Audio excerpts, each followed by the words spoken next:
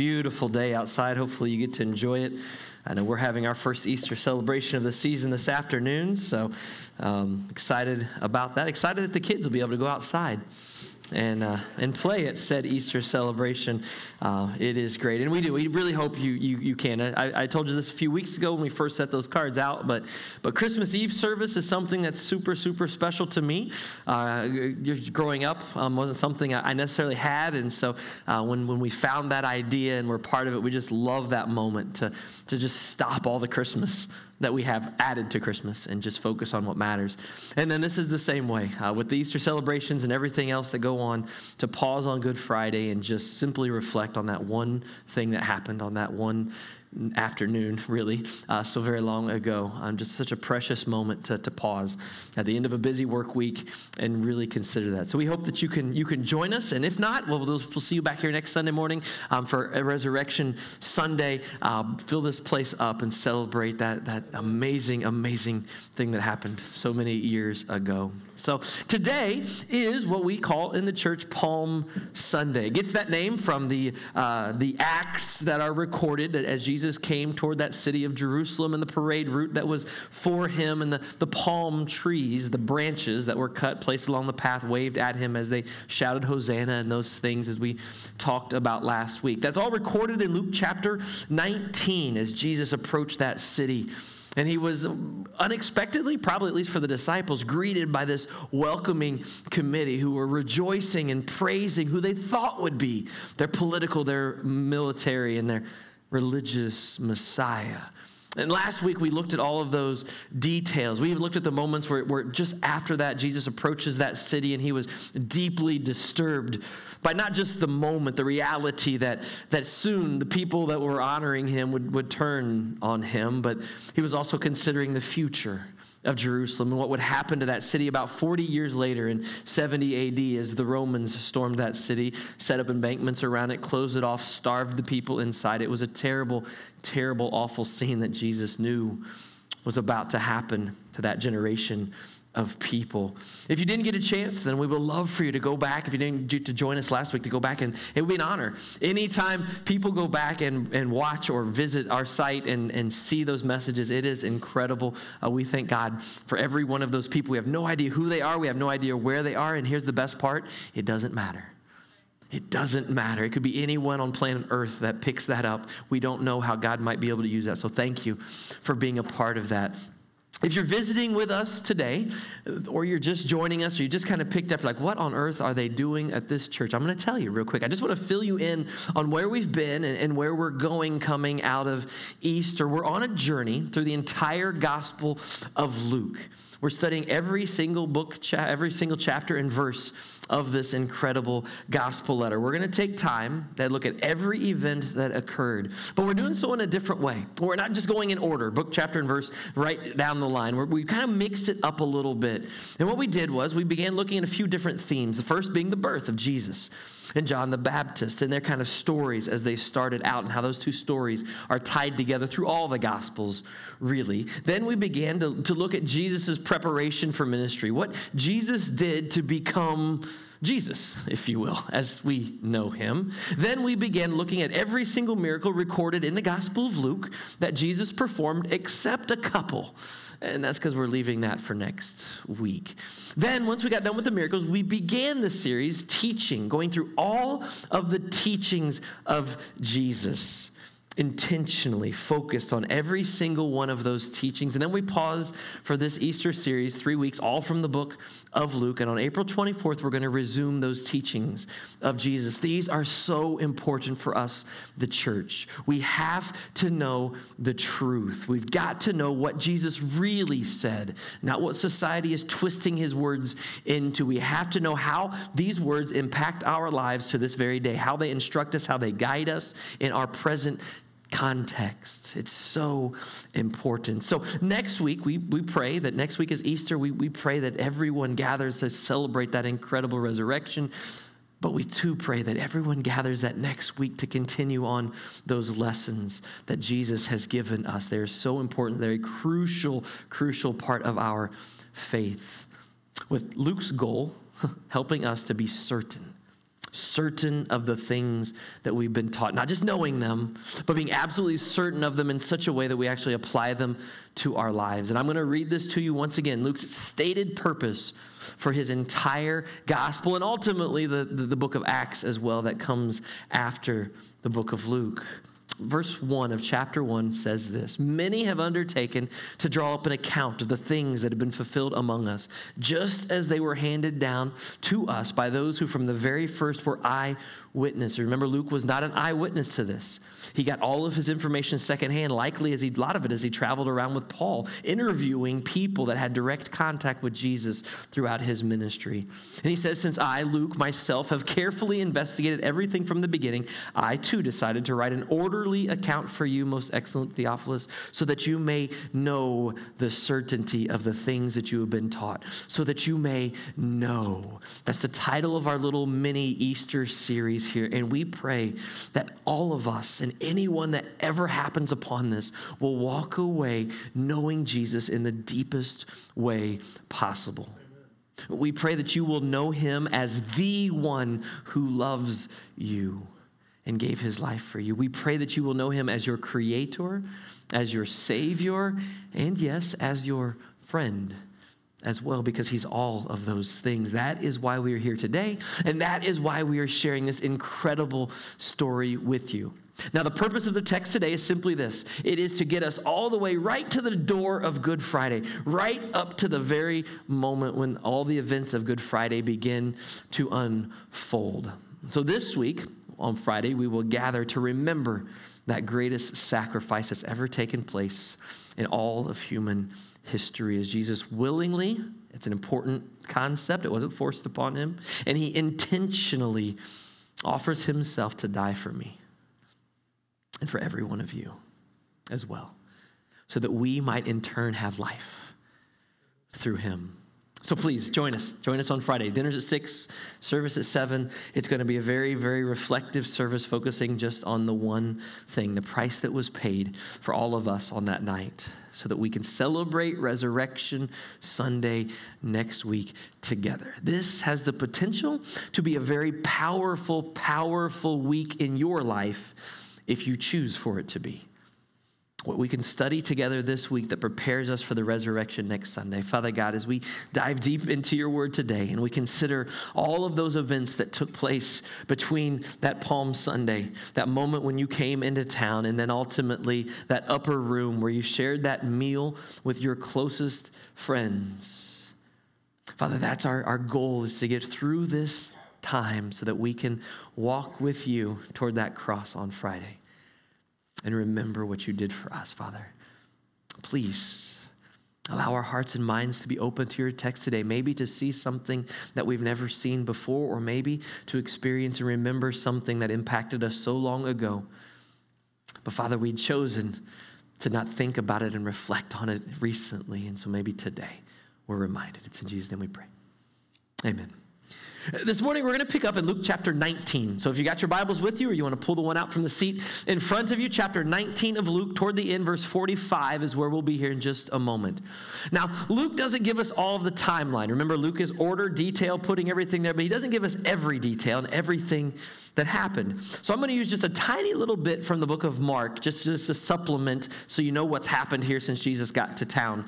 Mark tells us in chapter 11, verse 11, that by the time Jesus had gotten to Jerusalem, it was late in the evening. Now, this would have been after the parade. This would have been after Jesus weeps over Jerusalem. He comes into town, and it is getting later in the evening. Mark tells us this, that when Jesus entered Jerusalem on that night, he went to the temple courts. He looked around and saw everything that was happening, and since it was already late, he left, and he went out to Bethany with the 12. So he would not stay in Jerusalem. We can do a whole sermon series on that stuff later. But he leaves town, goes away, and that's where we pick up in verse 45 of chapter 19 of Luke. When Jesus entered the temple courts, so this would be the next morning, probably. Jesus enters the temple courts. He began to drive out those who were selling. It is written, he said to them, "My house will be a house of prayer, but you have made it a den of robbers." Verse 47, every day, Luke says, Jesus was teaching at the temples, but the chief priests and teachers of the law and the leaders among them were already trying to kill him. Yet they could not find a way to do it. Why? Because the people hung on every word Jesus said. Now, I just want you to consider the last 24 hours of Jesus' life. He comes into town to this grand, huge welcome. Everybody's celebrating him being there.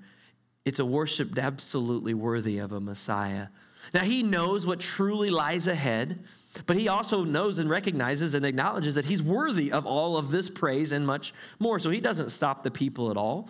He leaves that community. He weeps over the town before he heads in because he knows that the people within this community, even the people that were just celebrating, are ultimately going to reject him, at least for a period of time. And he also knows because he's not accepted as their Messiah, the ultimate change that will take place in all of this community in the destruction, the complete destruction of Jerusalem and its temple many years later. So now he comes into town that first night. He looks around, evaluates, leaves, gathers himself, comes back the next morning, and he finds his house, his father's house, full of people, yes, but people making a profit instead of worshiping and serving the Lord. And we might look at it and ask, how could that happen? How could such corruption happen in the church? Has anything changed? Look around at society.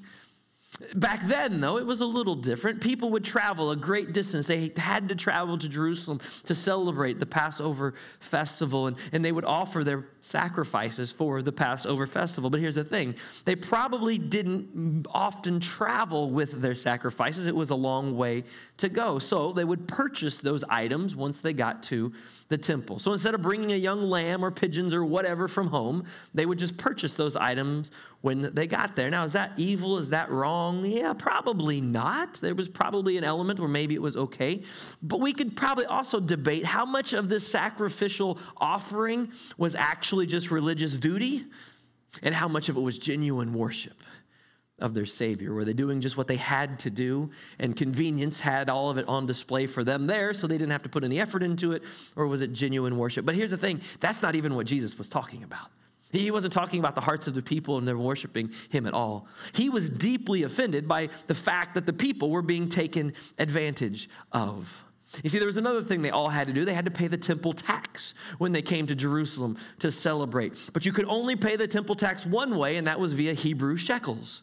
Well, people didn't carry Hebrew shekels because they lived in the Roman Empire. They only had Roman currency. So there were money changers, as you read about in another gospel early in Jesus' ministry. There were money changers at the temple, so you could turn in your Roman currency, and they would gladly exchange it for a fee to Hebrew shekels. Wonderful how that worked. You see, everybody on those temple grounds was making money, and some of them quite a bit of money. And this greatly offended Jesus. None of those procedures probably offended Jesus all that much. People were trying to do what they knew they were supposed to do according to the law. But the fact they were being taken advantage of and cheated, that was offensive to Jesus. But I think that was even secondary. I think that was the second thing that Jesus was really offended by. I think the top thing, the greatest reason he was offended, is revealed in the text that he quotes. He quotes from Isaiah 56:7 and Jeremiah 7:11 when he is talking to them.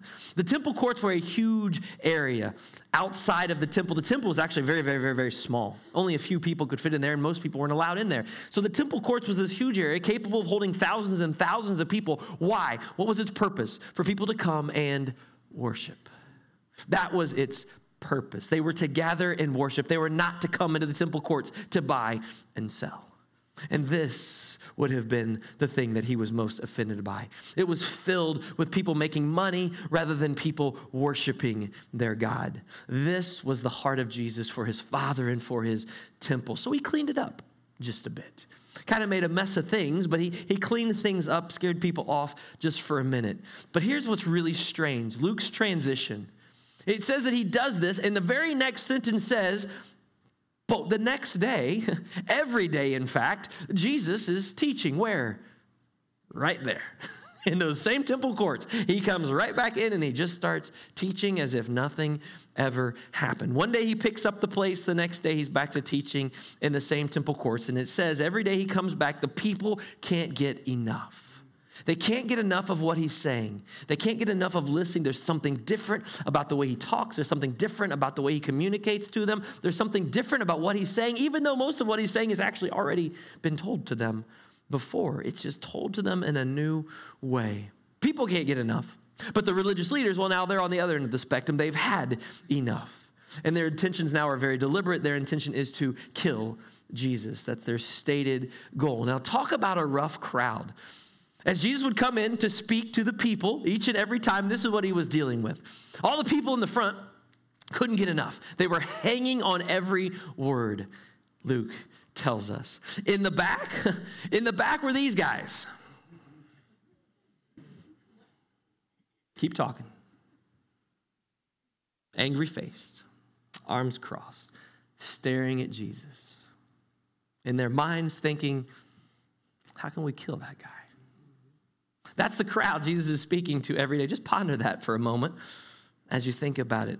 This man that they want to get rid of, this man has now found a way to explain things to people in a way that they could understand. This man who has been healing every condition known to man. This man who has been freeing people from their former ways of life and not asking for anything in return. I see the problem they had with him. Instead of choosing to follow his lead, they decided to lie about him. They decided to try to twist his words against him. They tried to turn the people against him. And for 3 days later on in the week, that did all work quite well. I want you to consider today what the world is trying to do to Jesus. Remember, Satan is in control of a lot of this place in which we live, and he knows that the words of Jesus are as true today in 2022 as they were when the people were hanging on every word he spoke in the temple courts. He already knows that Jesus paid the price to prove who exactly he is to everyone. Satan also knows his fate, and he knows the fate of everyone that chooses not to accept the grace of Jesus and place their hope and faith and trust in Jesus. So to this very day, he uses this world to try to turn people against Jesus. So what does the world do? Well, the world lies a lot about Jesus. The world loves to twist the words of Jesus, take them out of context, discredit them as ideas from a former way of life and a former generation that couldn't possibly work today. The world has convinced you that, well, if you want to believe in Jesus, okay, maybe he existed, maybe he was a good teacher, maybe he was some kind of human rights activist at best, but there's no way he was God because, after all, Satan doesn't want you to believe that there is a God. Oh, but if there is a God, well, maybe the God is you. Welcome to the world in which we live.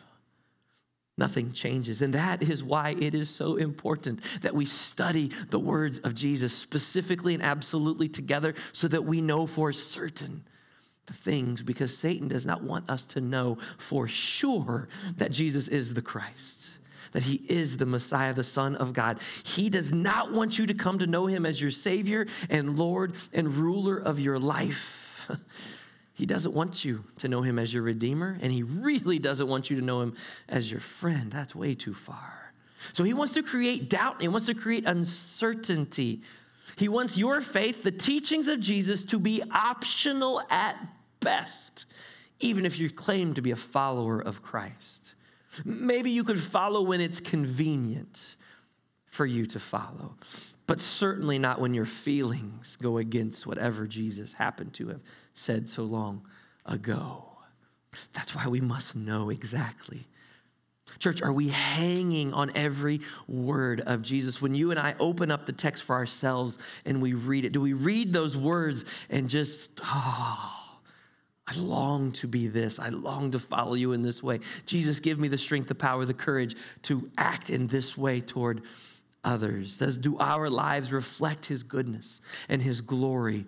Are we sharing his grace and his mercy and forgiveness with the lost and dying world around us? They are deceived. Absolutely. And the words and teachings of Jesus, they will absolutely attract people to him. How will they experience those? Well, they will experience those through you. That's where people will be drawn to him is through our lives, living his word out. And so today what we're going to do is, I told you, we're going to walk right up to Friday. Right up to the garden is where we're going. So we're going to finish today with what really is a very famous text for a lot of people. You might not have heard it, or maybe you haven't heard it in a long time, but it's the text that takes us right up to Good Friday. I really am excited about Good Friday. I love that time together. Luke 22.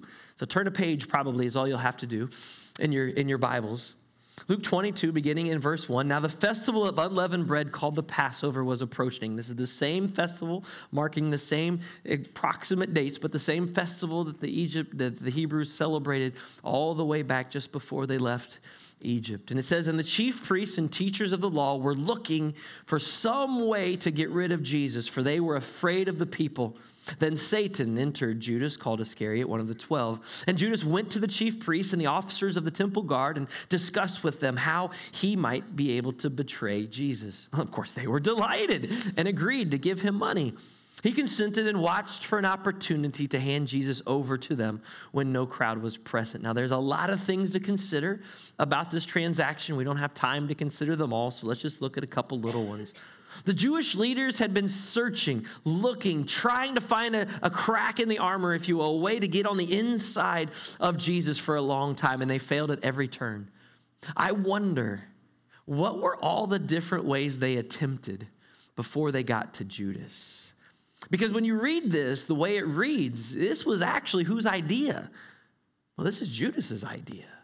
This was his plan to go to them to see how he might be able to help them accomplish their goals. Now, we don't know exactly what Judas knew or didn't know about what their intended purposes were, but Judas sought them out. How could Judas, after 3 years of traveling with Jesus, seeing every miracle, hearing every teaching, witnessing the compassion, the love, being a beneficiary of the things of Jesus. All of this time, listening to the heart of Jesus for his God and for his people and all of humanity, really. How could he be a part of all of this? And then just like that, walk up and offer himself as the pawn to carry out this plan to get rid of Jesus. Now, when you look at it from that perspective, it seems so impossible that someone could even think about ever doing that. But is it really? Is it really? See, the explanation is actually quite simple. It goes back to a teaching that we did just a few weeks ago from Luke chapter 6. Jesus said these words, "Why do you call me Lord, Lord, and not do what I say? As for everyone who comes to me and hears my words and puts them into practice, I will show you what they are like. They are like a man building a house who dug down deep, laid the foundation on the rock, and when the flood came, the torrent struck the house, but it could not shake it because it was well built. But the one who hears my words and does not put them into practice is like a man who built a house on the ground without foundation. The moment the torrent struck the house, it collapsed and its destruction was complete." You see, Judas had heard the words. He'd watched the actions. He'd even heard the warnings that Jesus gave them. He probably chimed in with everyone else as they offered their praise and cried out, "Lord, Lord." But you see, Judas wasn't doing what Jesus said. And now Judas finds himself without any foundation at all. He never put any of Jesus' teachings into practice, and now he faces a temptation: money. We don't know what Judas left behind to follow Jesus. It's not really recorded anywhere what Judas was prior to following Jesus. But we can probably guess he wasn't a very wealthy person, whatever he had done. And he left whatever behind to pursue what he thought was going to be a lifestyle of power, of influence, certainly wealth, and maybe even fame, right? A man who was now disappointed that Jesus in his time together had not provided what he thought he should have been given. A man who sees a way now to be rewarded for his relationship with Jesus when in reality he didn't find his relationship with Jesus to be all that rewarding. So it says Satan entered Judas. Whatever had kept Judas prior to this moment from leaving or betraying Jesus, now that was set aside. And Judas fully gave in to his sinful nature. He was not forced to do this. This was his choice. Judas proves in this moment to not be a genuine believer. He was a fake. He was a fraud. In essence, here's what he did. He showed up to church every Sunday, but didn't take anything home. He never fully committed to Jesus. He showed up at all the gatherings, the teachings, and everything else, but he never changed. And the scary part about that is that could be me. It could be you. Don't let it. Don't let it. If you've been attending church maybe your entire life, but you've still not fully given your life over to Jesus, do so now, today. Don't wait any longer. We don't know when that torrent is coming to strike us and knock us off. If we don't have that foundation, we may be lost forever.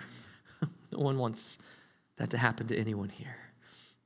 Now, as this scene unfolds, this famous scene from Scripture, you always must remember who's there. Judas. Judas is present the entire time throughout most of this entire scene. He is sitting there at the table with Jesus, just like you and I are sitting here with Jesus today, and here in a moment around his very table as well as we celebrate communion. Verse 7, then came the day of unleavened bread on which the Passover lamb had to be sacrificed. Jesus sent Peter and John saying, go and make preparations for us to eat the Passover. Not a lot of direction there from Jesus. So they asked, where? Where do you want us to go to prepare it? Good question, Jesus said. He replied, as you enter the city, a man carrying a jar of water will meet you. Follow him to the house that he enters and say to the owner of the house, the teacher asks, where is the guest room where I may eat the Passover meal with my disciples? He will show you a large room upstairs, all furnished. Make preparations there. I want to pause there just for a second. One of the things we don't think about Jesus, we think about Jesus being God like all the time, which he is, but he's also fully human. And so he was fully human and he was fully planning all of this. At some point earlier in the week, Jesus had gone out in town. He found a place to stay. He'd met with someone. He worked out all the details to get it all put in place. All the disciples had to do was follow the plan, and it was there. Could he have done that miraculously, divinely, just planted those things in somebody's mind? He could have, but I don't think he did. I really think he intentionally went to people. This was one of his disciples. This is one of his followers that he found to borrow this place from that would be safe and secure. And he gives the disciples, you might read the description and think, oh, what's the big deal? They ask a question, how will we find this place? We're in a city packed with hundreds of thousands of people celebrating the Passover. How will we find a vacant building? And he said, well, look for the guy carrying water. There was only one probably, because who carried the water? The women. Yeah, that's a sign. Hey, there's a guy, there's a dude carrying water. Oh, that's probably the one, because everyone else is a woman carrying the water. Yeah, he gave them very practical. It's amazing, those simple little details that drew the disciples in, and with every single one, they were just more convinced that Jesus was who he said he was, as should we be, to know for certain. In verse 13, of course, they found everything exactly as Jesus had told them, just as they could prepare for the Passover. The other Gospels reveal a couple other important details. It says the disciples are all there, and then Jesus shows up, and what are they doing? Well, they're all fighting and arguing about who's the greatest. They still haven't put that argument aside. So this is the time where Jesus kind of settles that dispute once and for all. And he doesn't really speak to them. He just grabs the water and the towel, and he goes around and he humbles himself before every single one of them, including Judas, and washes their feet. You've got to let that sink in. Jesus knows the man who's already sold him out. He knows him. He looks him in the eye and he bows down before him. And that wasn't even enough to change Judas's mind or heart. Think of it.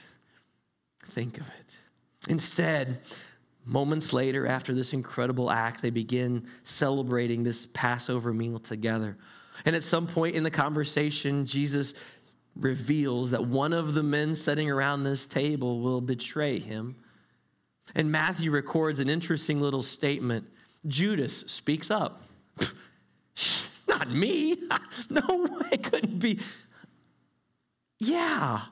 The guts, right? My goodness.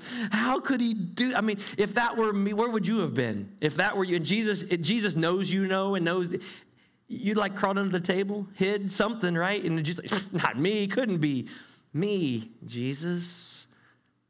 Think of the audacity to that. Is there anything different when we come, when we gather, and we worship, and we celebrate, but we leave here and deny him by our lifestyle? Is there any different? Is there anything different? I would say no. When the hour came, verse 14, Jesus and his apostles reclined at the table, and he said to them, I've eagerly desired to eat this Passover with you before I suffer, for I tell you, I will not eat it again until it finds fulfillment in the kingdom of God. Therefore, after taking the cup, he gave thanks and said, take this, divide it among you, for I tell you, I will not drink again from the fruit of the vine until the kingdom comes. And he took the bread and he gave thanks and broke it and gave it to them, saying, this is my body given for you. Do this in remembrance of me. We will do that here shortly. In the same way, after the supper, he took the cup, saying, this cup is the new covenant in my blood, which is poured out for you. But the hand of him who is going to betray me is with mine on the table. The Son of Man will go as it has been decreed. But woe to that man who betrays him. They began to question among themselves which of them it might be who would do this. And a dispute arose among them, and we don't know if this is the same dispute, if this is a different dispute. Is Luke recording the same thing that already happened as Jesus arrived, or did they have another dispute later? Quite possibly they could have. They wouldn't give it up. Jesus said to them, the kings of the Gentiles lord it over them, and those who exercise authority over them call themselves benefactors. But you are not to be like that. Instead, the greatest among you should be like the youngest, and the one who rules like the one who serves. For who is greater, the one who's at the table or the one who serves? I is not the one who is at the table, but I am among you as the one who serves. You are those who have stood by me in my trials, and I confer on you a kingdom just as my Father conferred one upon me, so that you may eat and drink at my table in the kingdom and sit on thrones judging the 12 tribes of Israel. And then he calls out Simon specifically. Simon, Simon, Satan has asked to sift all of you as wheat, but I have prayed for you. I have prayed for you, Simon, that your faith may not fail. And when you have turned back, strengthen your brothers. But Simon replied, Lord, I'm ready to go with you to prison, even to death. Jesus answered, I tell you, Peter, before the rooster crows today, you will deny me 3 times that you know me. And then Jesus asked them, when I sent you without a purse or bag or sandals, did you lack anything? Nothing. Nothing at all, they replied. But he said to them, but now if you have a purse, take it. And if you own a bag, bring it. And if you don't have a sword, sell your cloak and buy one. As it is written, he was numbered with the transgressors. And I tell you that this must be fulfilled in me. Yes, what is written about me is reaching its fulfillment. The disciple said, see, Lord, here are 2 swords. Enough, he replied. Everything is about to change. Everything is about to change for the closest followers of Jesus. He will soon be taken from them. They have to be ready. Not to fight, not to attack, but to defend themselves and the truth that they have been taught. They must be able to provide for one another, to protect one another, because times are about to get very, very hard, very, very soon. Jesus will continue to be with them for all eternity, but not in the way they've come to know. His physical presence will not be there. So he's asking them to be prepared for what lies ahead. Peter is brought up in the middle there. You see, Peter is also tempted here shortly, just like Judas. But Peter's foundation was there. It was solid. It was on the rock. Did he fall? Absolutely, harder than you can imagine. But guess what? He was also brought right back in, because his foundation was in the right place. It's no different for us today. Jesus is giving us the exact same teachings he gave to the disciples up to this moment. Nothing different. He gave them the exact same tools. He even gives us now and them later the Spirit to dwell within us, to guide us, to protect us. His word, his Spirit to inspire us, to challenge us. In this world, it is an incredible thing. His faithfulness to trust in, his mercy and his grace to rely upon. All of this, he gives us all of this so that we may know, truly know him. Do you? Do you truly know him? Or is church always just something that you did? Just something you went to? Just an event to experience? Or do you truly know him? Have you fully given your life to him? Do you trust it to him, all of it? Have you given him your sin and your shame, your career and your family? None of us want to be Judas, clearly. But it's awful easy to just listen and not let the words of Jesus change us completely. The more certain we are of these truths, the more we will want to live for him. Will we still fall short? Yes. Perfection is not a goal to be obtained in this life. It is only available in the next with him when he perfects us. Till then, our goal is to strive to be more and more like him. The more we long to do this, the more we will long to share who he is with others. The more we will long to share what he has done in us with others. Our lives, how it is impacted by Jesus. It is an incredible story of our encounter with Jesus. And it doesn't matter what your story is. For some of you, you are blessed to be brought up within the church, and your story isn't all that extravagant. You might even think it's kind of boring. Well, you know what? It's not. Your story was ordained by God himself for you to share with others and bring people to him. The reality is most people don't have that story. A lot of people have stories that are difficult. There have been some tough times. You might even feel like your story is too much. It's too terrible to even share. Well, once again, I'm sorry, but you're wrong. When God is ready for you to share your story, he will make a way. And he will use your story, whatever it has been to this point, he will use it in a way to bring glory and honor to him. So don't be afraid of sharing it. You and your story can be redeemed. And your story can forever be changed by the creator of your story, the author of life, if we allow him to transform us today. We've got this incredible opportunity ahead of us. The world around us is starving. They are searching for truth. I was having a conversation with someone, I can't remember, yesterday or the day before, and we were talking about the world and life and all the crazy things happening and all that stuff. And I said, you know what? One of the biggest selling points, and I hate using that word, but it's a word that makes sense in our culture. The biggest selling point for Jesus is simply this: his story hasn't changed, and it never will. I don't care what scientific fact you believe. I don't care whatever, this, that, it's all changed. I can go back 10, 20, 30, 50, 100,000 years, and it was different then than it is now. His story hasn't changed one bit. It's the only thing that they could come to believe in that will never change. And in a world where people are tired of everything changing and not knowing which way is up, boy, if we could just give them some truth that's absolute and never changes, oh my goodness. Oh my goodness, how that would change their eternity and their life here on this earth. We got to share it. We got to share it. And everybody this next week is going to be celebrating this thing called Easter anyway. We know the story behind Easter. We've got a chance. We got a chance to share with them this truth. Don't miss this chance. Don't miss this moment. Fill in every one of these seats and more and online, and we'll put chairs outside. I'll go preach from outside. It's a wireless mic. You can hear me anywhere. Don't care. Father God, as we come before you this morning and here in a minute, celebrate this incredible communion that you've given us.